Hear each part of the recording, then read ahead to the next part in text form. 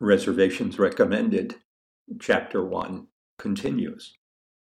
When he was young, Matthew developed an affection for the martini well before he ever drank one, an affection that came in part from watching William Powell and Myrna Loy down them in the Thin Man movies, and in part from his careful study of Esquire, the text from which he hoped to learn sophistication.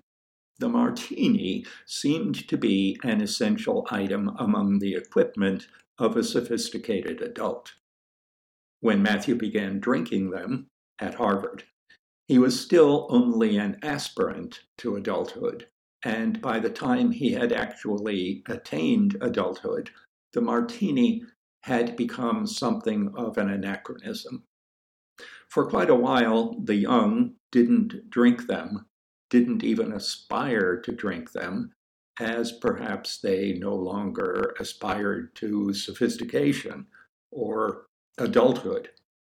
Matthew began to wonder whether, if the martini was an anachronism, sophistication was also an anachronism, adulthood wasn't too, and Matthew as well.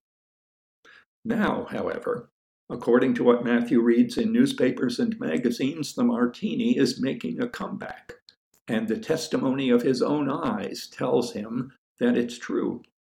But his ears tell him that the martini revival is something of a joke. People always seem to be ordering gag martinis with a jalapeno pepper or a cornichon instead of an olive or a twist of lemon. And when he orders a martini with an olive, he usually gets 3, but at least he no longer feels as conspicuous ordering one.